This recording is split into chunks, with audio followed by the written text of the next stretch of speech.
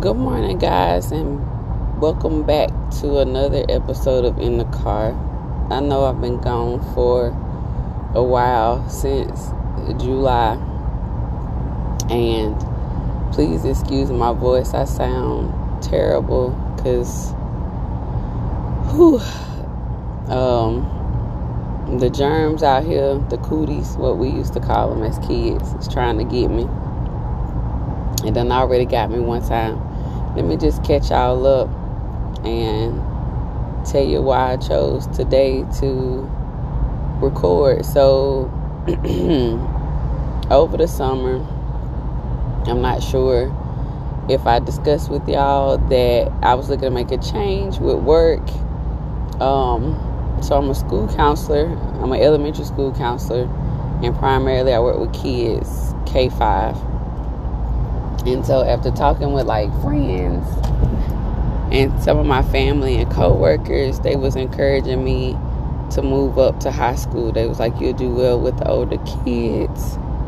I think that'll be a good change for you. And I was ready. I just started to feel a little compassion fatigue working with the smaller kids. And I love the littles. They have really become my jam.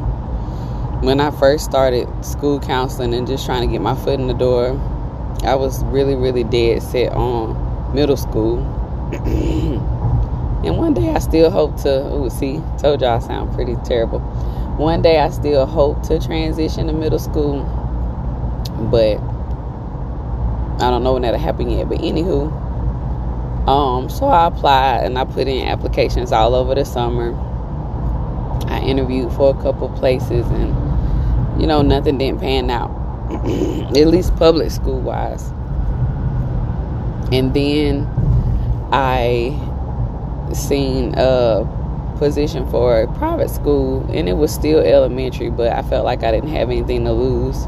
Also, there wasn't anything that was working out with me on the high school level, and I'm also a licensed therapist, so trying to get my foot back into the mental health realm seemed to be difficult as well, which is crazy because I've been licensed for a long time, but a lot of my recent years of employment have primarily been school counseling. So just to make a long story short, I applied and they really, really liked me, and they offered me the job the same day that I interviewed. And so I took it because I had already researched the school and had thought about the changes and, what was different. And so far, guys, it has been great. I'm still with little people. Told y'all they was my jam. At this particular school, it's K4. Well, it's K8. But 5th grade through 8th grade is considered middle school. So yeah, it's just one of those things where everything aligned and I went with it. But I'm coming on today because I'll be with my family tomorrow, and normally y'all will hear my family in the background, but I wanted to record by myself. I don't even know if I'm gonna keep this because, like I said, I sound terrible, and I don't know if you guys are gonna be able to understand what I'm saying, but again, so that's what I've been doing since we came from the beach, just interviewing, applying for jobs, and something finally landed, and so here I am. But you guys, tomorrow is a big day, the best day ever in the world, because of course you should have guessed it, it's my birthday. And oh man, let's talk about it. This is my last year in my 30s, and it's been great. I've definitely had some rough patches. I'm not gonna sit here and say my 30s was just the bomb.com, but they kind of were. I had my youngest son when I was 32.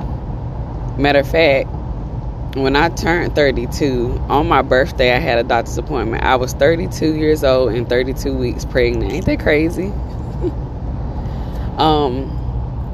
I've just grown so much as a woman, as a wife, as a mom, a friend, a sister, a daughter. Just being more comfortable in who I am, but who I have become, who I'm still becoming. Because even at this age, you are still growing. Like, I'm still learning about myself, what triggers me, what drives me, what motivates me. But also these years allowing myself grace, because I did have a rough patch a few years back, and just really struggling to find peace in what I was going through, and allowing myself grace as a mom and as a wife and as a friend, because my career, my life work is pouring into others, and I had to learn how to pour into myself when others couldn't pour into me.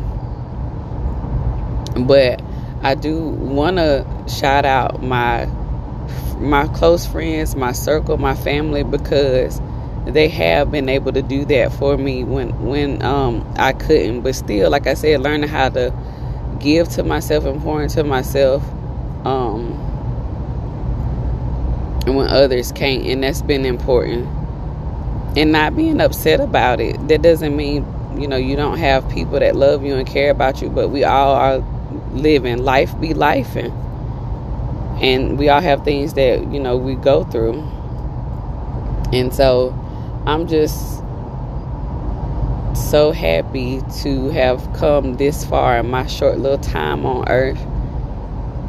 And I don't feel 100% this year for my birthday, but I am still going to celebrate. I'm going to be celebrated.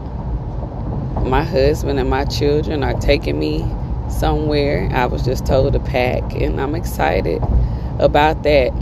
And I don't know what's in store for year 39, but I've always had a positive outlook on life. My glass has always been half full, and I'm going to keep that same thought process and mentality. I believe in manifestation, and I only manifest positive things in my life and for people around me. And I can honestly say that it works. You have to really speak what you want into existence, along with actually doing the work. Nothing is just handed to me or just given to me. Everything I have, I've worked for, but I have also spoke it into existence. Faith without works is dead, is what my mom would say.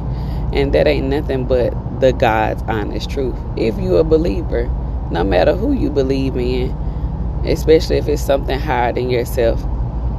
So y'all have a fabulous Friday, and until next time, peace.